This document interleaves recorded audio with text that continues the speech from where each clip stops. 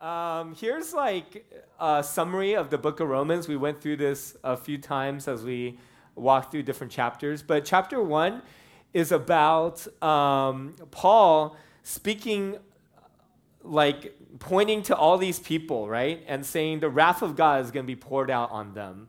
That the earth is filled with wickedness, people aren't seeking God, and that, whether they are adulterers or God haters or disobedient to their parent or slanderers, that they're going to be separated from God.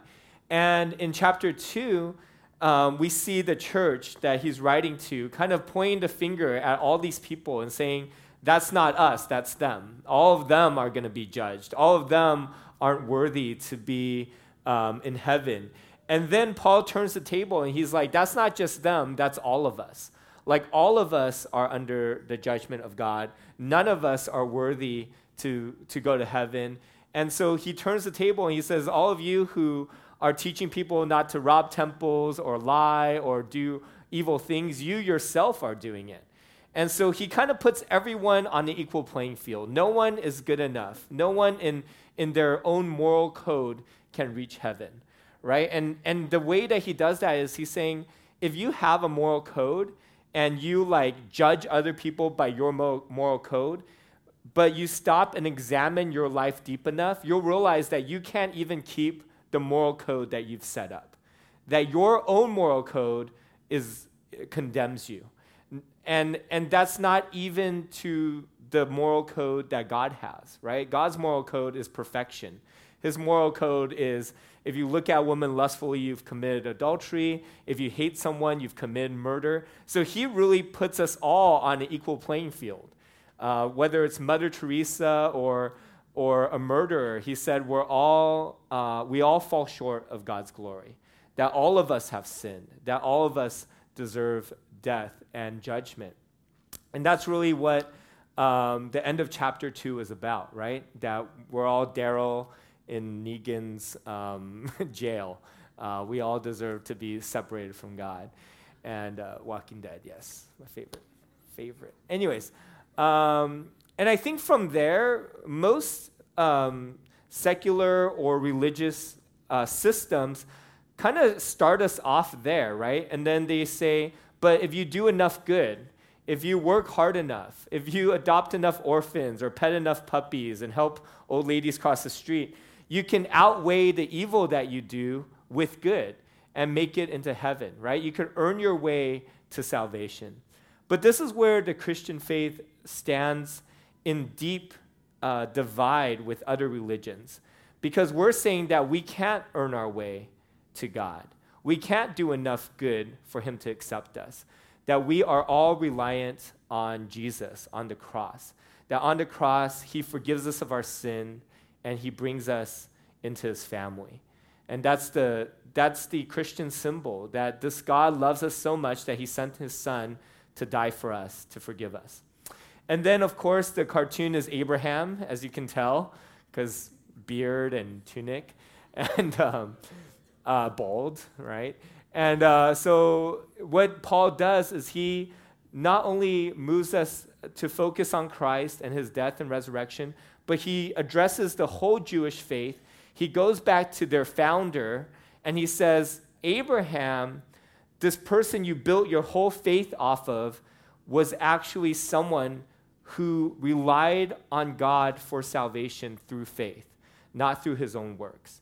And so he disrupts the whole Jewish mentality that you can like do enough good to get to heaven, do enough religious rituals, follow enough laws to get to heaven. And he says, actually, the founder of your faith was not about doing good to get to heaven. The founder of your faith was about his righteousness coming from belief in God.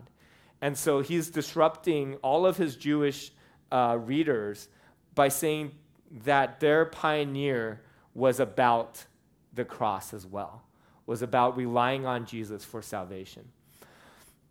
And then in chapter 6, 5 and 6, we have kind of salvation being fleshed out in the death and resurrection of Christ. In chapter 5, chapter 6 is about the sanctification process, that as we learn to live in Christ, learn to live free of sin. Chapter 7 are these two diagonal lines kind of speaking about the conflict and how difficult it is to do this whole Christian thing, right? That he feels this tearing between his spirit and his flesh, that he wants to do good, but he can't do the good that he wants to do. And then chapter 8 is about the freedom that comes from the Spirit and how, because of the Spirit, we're able to focus not on the conflict, not on the sin, but on Christ and on the Spirit empowering us to live the Christian life that we want to live. And so today we are going to continue in Romans chapter 8. If you guys have your Bibles, you could turn there with me. Romans chapter 8, verse 31. And I'll read it first, and then we'll go section by section. Romans chapter 8, verse 31. It says, "What then shall we say in response to these things?" All of these things. "If God is for us, who can be against us? He who did not spare his own son, but gave him up for us all, how will he not also, along with him, generously give us all things? Who will bring any charge against those whom God has chosen? It is God who justifies. Who then is the one who condemns? No one. Christ Jesus, who died, more than that, who was raised to life, is at the right hand of God and is also interceding for us. Who shall separate us from the love of Christ? Shall trouble or hardship or persecution or famine or nakedness or danger or sword?" Verse 36, "As it is written, for your sake we face death all day long. We are considered as sheep to be slaughtered. No, in all these things we are more than conquerors through him who loved us. For I am convinced that neither death nor life, neither angels nor demons, neither the present nor the future, nor any power, neither height nor depth, nor anything else in all creation will be able to separate us from the love of God that is in Christ Jesus our Lord." Next slide. So I was supposed to do this before we, oh no. Next slide. Oh no. Next slide. And that's it. Crap. Okay, so we're messed up. Let's see. We're going to go into two questions and I'm going to go back and help fix that. So the first question is, we kind of do this thing at church where we break off into small groups and talk to each other, and sometimes we pray for each other after the sermon. So if you guys could just find 2 or 3 people around you, make sure everyone's included.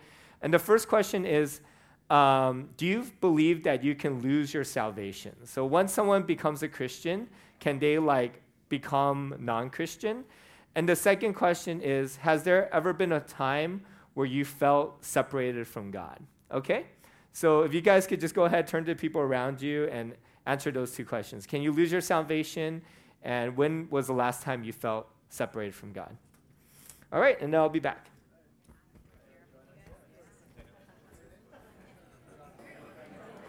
All right, thanks so much for sharing, everyone. How many of you guys believe you can lose your salvation after you become a Christian? Raise your hand. Let's see. Okay, how many people believe you cannot lose your salvation? Raise your hand. All right, so we're a little bit more reformed here. That's Patrick's happy. So we're going to answer this question. Okay, and then also, has there been a time where you felt separated from God? If you guys are willing to go ahead and share that as much as you're... Ben just shook his head at me like, no, I will not share. I've never been separate. Just like, this is a stupid question. Please move on. Anyone not wanting to shake their head at me? Okay, Justin. Thank you, sir. Whatever you artistically like to interpret it as. No, okay, good. Similar to the head shake from Ben. Thank you. Anyone else want to share? I know, it's kind of an intimate question, right? I think this passage is like the climax, the crescendo of Romans 1 through 8. It really kind of speaks in a poetic way. Paul takes all of what he's saying and he makes it emotive and deeply personal. And he just wants you to feel God's love. Like he moves from this intellectual, lawyer-like argument to almost this poetic song and phrasing where he's just like pouring out his heart to you. And he just wants you to walk away knowing in the deepest possible way that God loves you and that you cannot be separated from his love. And I just, like, his love is unconditional. Like, you don't have to do anything to be loved by God. You can't earn more of his love, and you can't do anything to lose his love. And there's a part of me that just feels so inadequate trying to communicate that to each of you. Like, my words are going to fail no matter what I say. But I hope that somehow the Spirit would take his words and my limited expression of it to have you, this is my prayer, this has been my prayer the whole week, that somehow when you walk away from the sermon, that the weight of God's love and the way that it would root and anchor into your soul would be extremely deep and unmovable. And that you would understand that you're his kid and that being his kid is something you cannot lose. Like Liam cannot remove himself from my family, right? Baby Liam will always be my son. And I just can't imagine him ever not being my son. And God loves you so much more than I love Liam. And that there can be this amazing freedom when you believe and are anchored by being his daughter, being his child, being his son. If you can build your identity and build your hope and build your life around that, you'll be free. You will be free. And somehow, Paul's trying to say this, and I'm trying to say this, and I'm not sure. I know that it will be inadequate, but that's my prayer for you. That's my prayer that God would do that in your soul today. And that's what I've been praying for the week. What then shall we say in response to these things? So Paul here poses 3 questions, and he answers them with this focus on Jesus. Because I think if we conceptualize our salvation and God's love for us in a way where we're the focus, my good and bad and failings and weakness and bipolarness is the focus, then it feels like his love is fragile and can waver. And so when Paul speaks about whether we can be separated by his love, whether there's condemnation, and what more God could do, he points to Jesus, this immovable person who is faithful and doesn't break his promises and true. And he says, you are in that. And so here God is saying, if God is for us, who can be against us? And he's not saying this like for your business or for you to date that girl or for you to win in sports. It's something much more important. He's saying, if God is for us, who can be against us when it comes to our salvation? When it comes to us finishing our walk with him and making it home to heaven. That no one can come against us because God is for us. And he says, he who did not spare his own son, but gave him up for us all, will he not, along with him, graciously give us all things? He's saying, man, for our salvation, for us to be in God's family, he sacrificed his son for us, right? For God so loved the world that he gave his one and only son, so that whoever believes in him will not perish, but have eternal life. God loves us so much that he gave us his son. I mean, I think we can always say we love someone, but proving it means sacrifice, right? And God sacrificed the most important part of him in order to say he loves us, in order for his love to penetrate into our hearts and to bring us home. I can say, Johnny, I love you, I really love you. I really care about you. But it's totally different to somehow sacrifice Liam for Johnny, my son Liam, right? And I wouldn't do it because I love Liam so much more than I love you. In fact, me and Nina were having a conversation like, if we could save 1 million babies, but we had to sacrifice Liam, would we do it? And immediately we said no. We would let all those babies die because we're looking at Liam and we just love him too much, right? But like, if I love Johnny so much that I'm willing to sacrifice Liam to save him, and then Johnny's like, can I also have a boba? I'm like, yeah. Can I also have your car? Okay, sure. Like, and that's what this passage is saying. Like, God loved us so much that he gave us his son. Anything else is like it doesn't, how can we even doubt God providing for the rest of our Christian journey if he's already given us his son, right? Like, how can you ever doubt that God wouldn't give you what you need to sustain your faith if he's already given you his son? And when he gives us Jesus, there's this amazing phrase that happens 93 times. I don't think we really grasp it well. And it's this simple phrase where it says, in Christ. Because he's given us his son, we are in Christ. And that's how he finishes off this passage. Nothing in all creation will be able to separate us from the love of Christ, God, that is in Christ our Lord. In the next slide, I just want to explain what in Christ means. So when we say in Christ, in the Greek, it means that we are in Christ, right? But in what category are we in Christ? Like physically or metaphorically or in terms of, I don't know, relationship?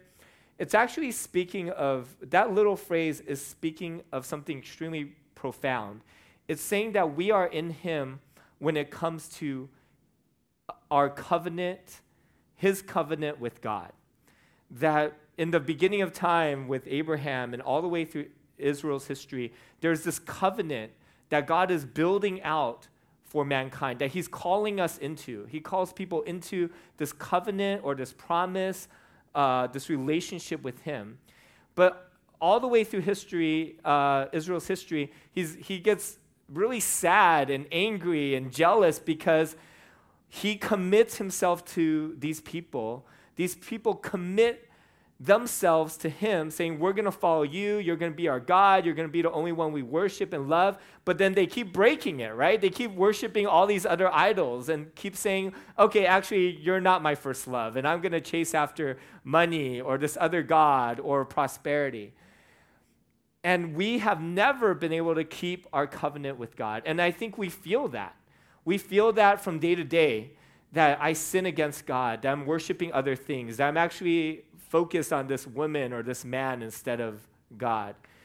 But what it means to be in Christ is that we, instead of us relying on ourselves, on our will, on our good deeds to keep our covenant with God, our steadfastness, we're relying on Jesus to do that.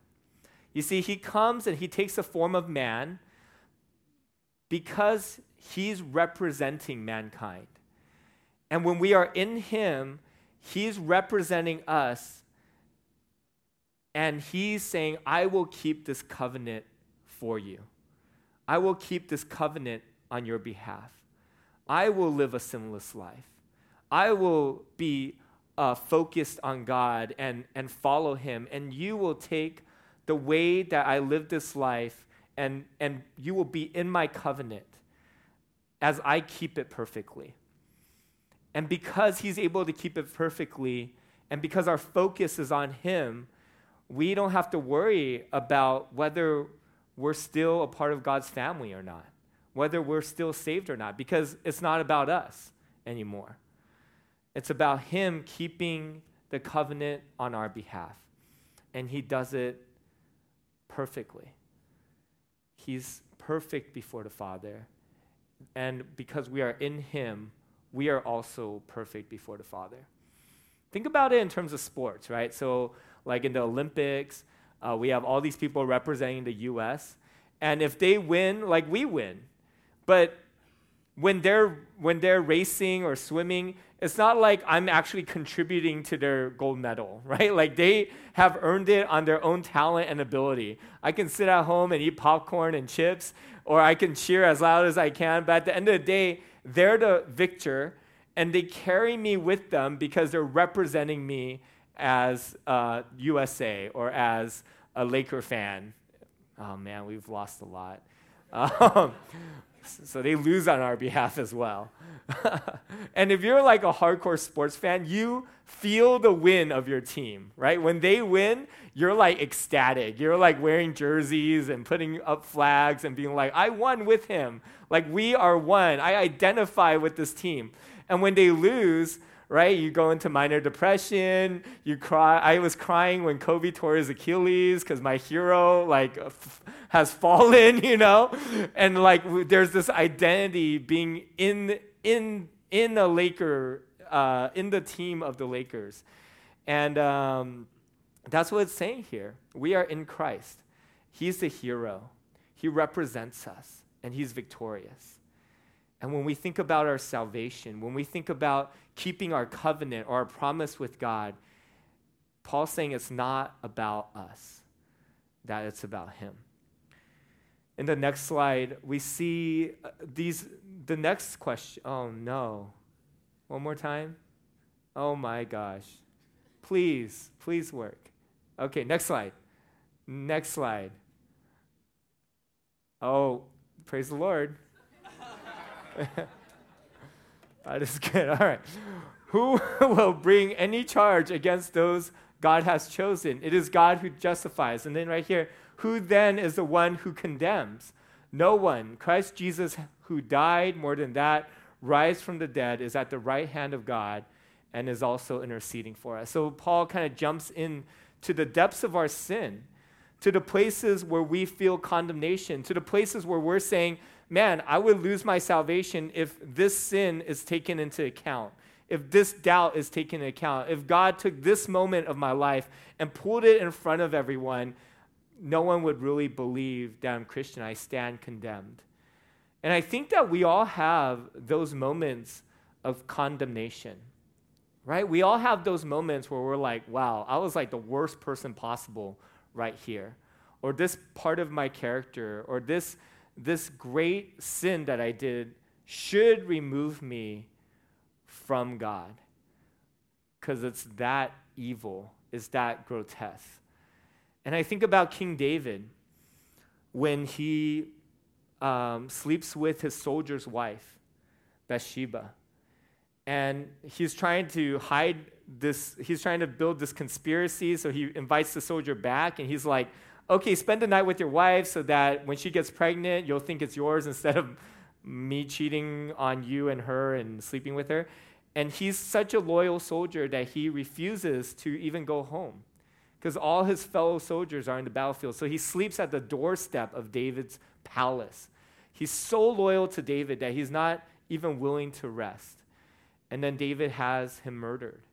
He sends him back into the front line, and he tells his general, send everyone else to the most violent place of battle and have them all pull back so that this man's killed. And that's what happens. And God is a God who sees everything and brings justice to everything. He has his prophet approach David. David repents. He's disciplined. He repents. And in his repentance, he says something very profound. Psalm 51, he says, forgive me, have mercy on me, O God, according to your unfailing love. He takes murder and adultery, he takes his worst sins, and he removes himself in the sense of forgiveness. He says, it's not about me. It's about bringing it to the Lord. Right? So many times when I sin, I'm like, God, forgive me, and let me factor in myself. Like, God, forgive me, and I'll stop doing this, and I'll adopt an orphan, and I'll pet puppies, and I'll be a better person. But David simply puts his eyes on the Lord and surrenders his sin to the Lord and to his character and to his forgiveness. And I wonder if we've been able to take the worst parts of our lives and say, God, would you forgive me upon yourself? And I'm excluded from your forgiveness. My good works is excluded from your forgiveness.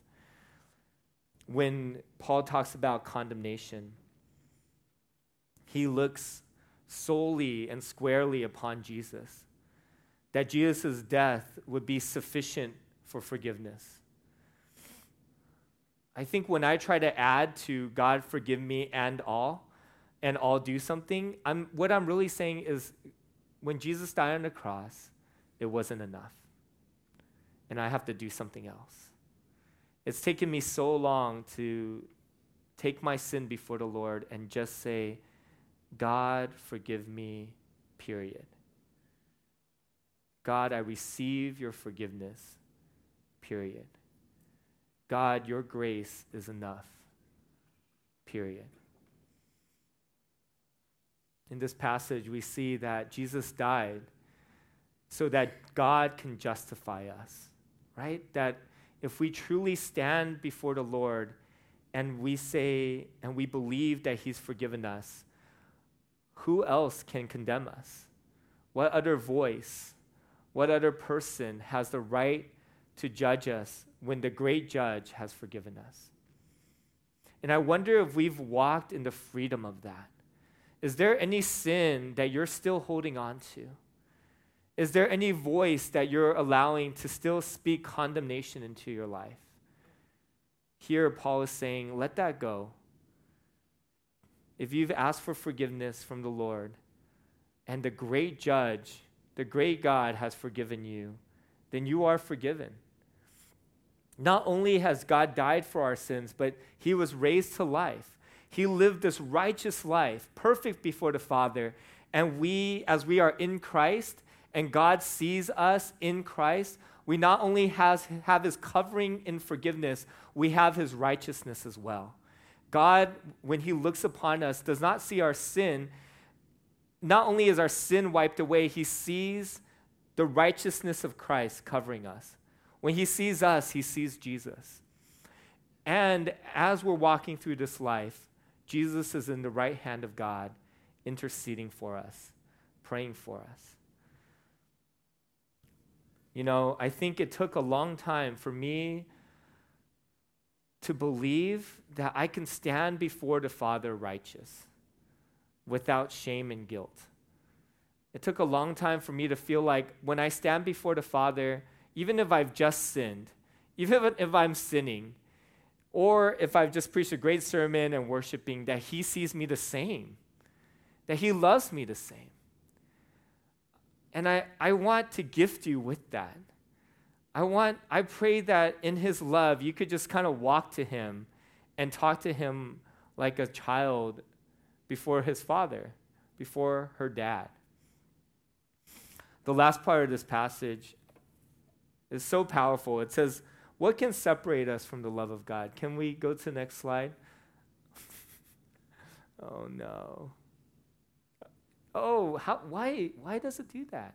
What can separate us from the love of God? Shall trouble or hardship or persecution or famine or nakedness or danger or sword? The third question that Paul poses. For it is written, for your sake all day long we are considered as sheep to be slaughtered. No, in all these things we are more than conquerors through him who loved us. For I am convinced that neither death nor life, neither angels nor demons, neither the present nor the future, nor any other powers, neither height nor depth, nor anything else in all creation will be able to separate us from the love of God in Christ Jesus our Lord. I think for me, so much of this passage is to help me discover God's love in times where I feel separated from it. Because I kind of grew up, believing that if I'm a good Christian, if I read my Bible, if I worship, if I go to church, that I'm going to be close to his love. But if I make mistakes, if I stop going to Bible study, if I didn't pick up my Bible and do quiet time this morning, that I'll be separated from his love. That in my sin, I would be separated from his love. But here we find that God's love is with us all the time, that nothing can separate us. And I think a big part of my Christian journey was saying, God, help me to discover your love in the hardest moments, like Paul does. He's actually writing an autobiography. You know, in 2 Corinthians 11:25, he chronicles all of his hardest times. And it's almost this mirror of the passage right here. In 2 Corinthians chapter 11, verse 25, he says, I've been 3 times I've been beaten with rods. Once I was pelleted with stones. 3 times I was shipwrecked. Once I spent a day and a night in the open sea. I've constantly been on the move. I've been in danger from rivers, in danger from bandits, in danger from fellow Jews, in danger from Gentiles, in danger in the city, in danger in the country, in danger at sea. It's kind of like green eggs and ham, right? Like how dogs, like you have green eggs and ham everywhere, and Paul's been in danger everywhere. So he's writing like from his own life story, how in the darkest times, he still found God's love. And I wonder if God's love has only been in the good categories of your life, when you're a good Christian, when things are going well, and that you feel like God's love is separated from you in the harder times. You know, when I think about the hardest moments of my life, I think about being a kid, and I would have these horrific asthma attacks where I'm grasping for air for hours. And I'm just trying to get oxygen into my lungs. My mom and I just kind of reflect on that sometimes, and she just says how she was so afraid that I would die. I mean, think about the fragility of our life being kept in one breath.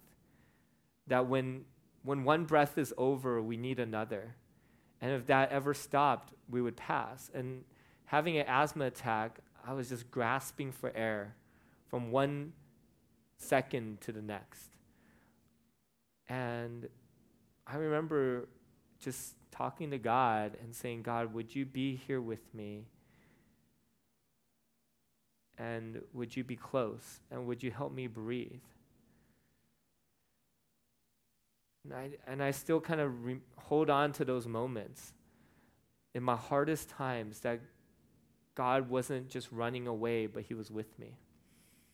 I remember being on the airplane, and like I've been on lots of planes, and you know sometimes it dips and people get scared, but I'm like pretty fearless, right? So I'm on this airplane and it dips once, and I'm like I'm cool, and it dips a second time, and people like are scared, but I'm like, all these people are wusses. I'll look at the flight attendants. If they're cool, then everything's okay.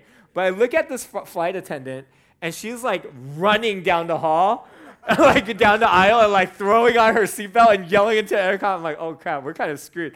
And then it dips one more time, but this time, like I feel my butt like lift off the seat, and people have lost their crap, right? They're like screaming. These really decent people in like first class are just screaming like they're on a roller coaster and crying a little bit. And the woman next to me just grabs my hand, right?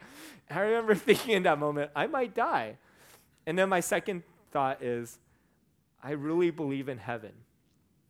Like I really believed it. And I don't know if I had been tested in that way.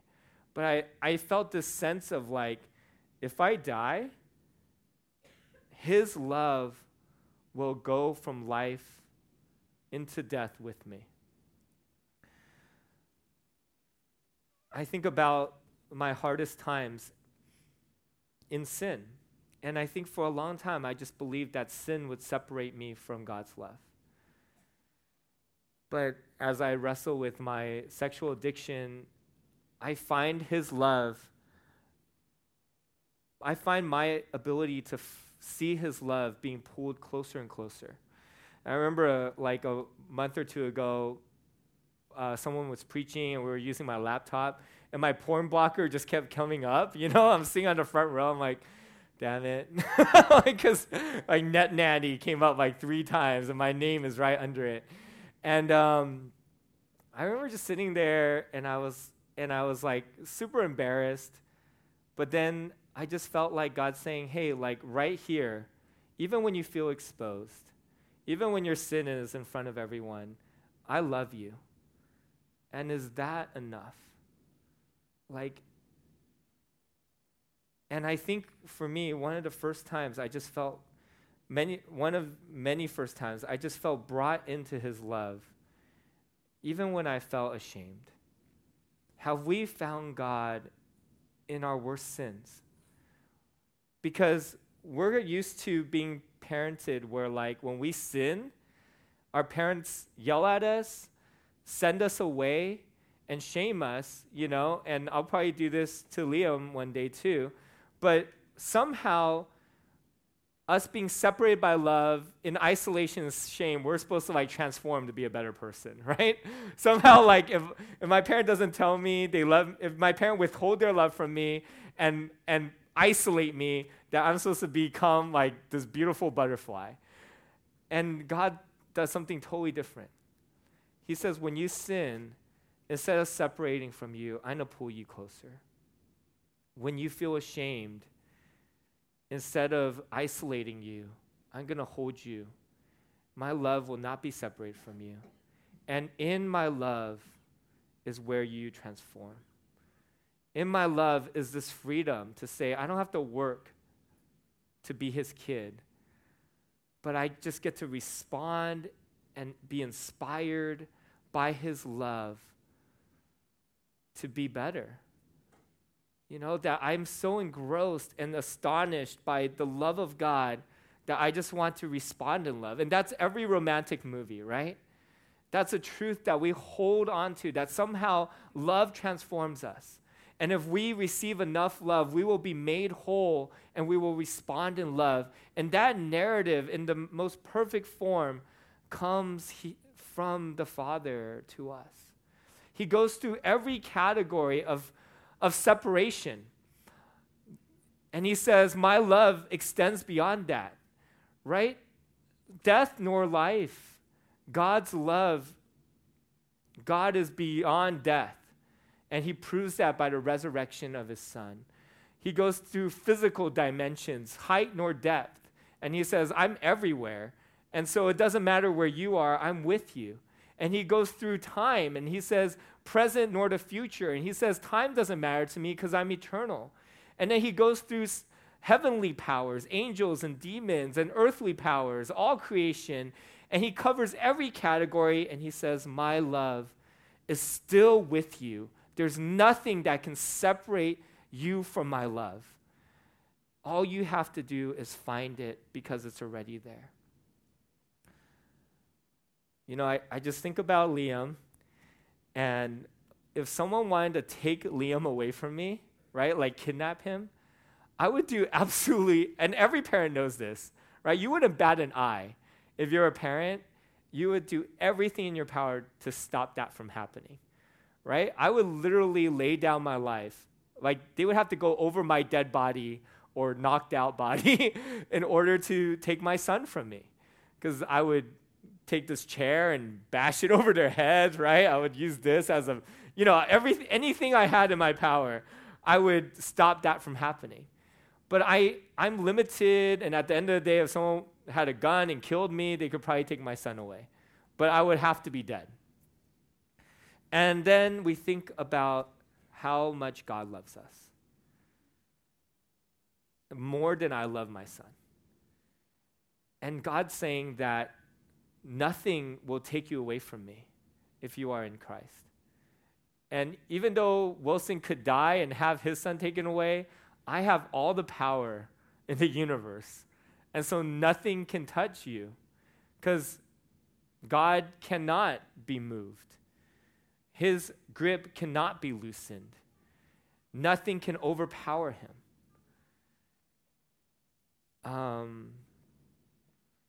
I just really hope that you would know that if you believe in Jesus, if you've asked him to forgive you of your sin, if you ask the Father to bring you into his family, that you are his precious son and daughter, and that you would live in great security there, right? That you don't have to try to be his kid anymore. You just are.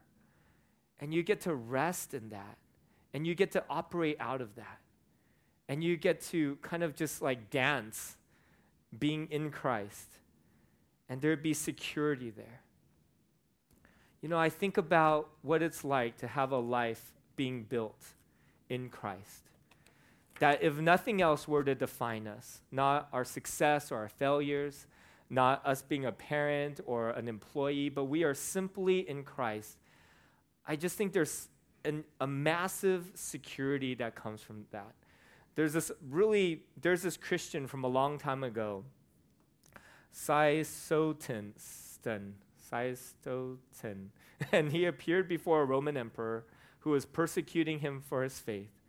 And he told him, if you are Christian, I'm going to remove you from this country. I'm going to banish you. And this Christian said, you cannot banish me, for this world is my Father's home. And this emperor said, I will kill you. I will slay you. And he said, you cannot take my life, because my life is hid with Christ in God. The emperor said, I will take away your wealth. And he says, you cannot, for my treasure is in heaven, and my heart is there as well. This emperor said, I will drive you away so that you will have no friends and be left utterly alone. And this Christian said, you cannot, for I have a friend in heaven for whom you cannot separate me. I defy you, for there is nothing you can do to hurt me. When Paul says we are more than conquerors, he's saying that if everything in your life is built around you being loved by God and you being his kid, then your foundation is firm and unmovable. And that's my prayer for you. God, thank you for our time. And I pray that this week, in our hardest moments, in our deepest sin, in our greatest trials, that we would find your love. That you would have removed the doubt that you would separate from us. You would remove the doubt that we can lose our salvation. Let that be, I pray that that wouldn't even be part of what we question if we have been forgiven and loved by you, but that we could just work immediately into, God, where are you here in this hardship? You know, for some of us, maybe we are questioning our salvation because we're trying to work for it, you know, and or we feel like maybe we're saved because of our parents or because the good things we've done. I hope that this morning our security in salvation will come simply because we believe Jesus forgave us and we have given our life to him, that it's about him, what he's done and not what we've done. So this morning, maybe it's your first time saying, man, I want God to forgive me, and I want to give my life to him, and I want this love that can never be separated. Or maybe it's the 10th time that you desire this and want to live it out. But if that's you, I just want to lead you in a simple prayer, you know, to just say again that, God, you're the one that forgives me, and you're the one that brings me home. So you could just pray this prayer with me, and you could paraphrase it, but as long as it comes from your heart, I believe that he's going to bring you into his family and that you won't be able to be separated from his love ever again. All right, so you could pray this prayer with me. God, thank you for loving me. I know I've sinned. I've done evil. But I thank you for dying on the cross for my sin. I receive your forgiveness. I give my life to you this morning. I give my life to you again. Brothers and sisters, when you doubt your salvation, when you doubt his love, don't look at your circumstance. Don't look at how far you've fallen or your sin. Look up at the cross one more time. Pray that prayer one more time. That's how I assure myself when I have any doubts. I don't look at me. I don't look at how good I am or how bad I am. I just look at the cross again. And I said, Jesus, I still believe you forgave me. I still believe you love me. And I want to be a part of your family.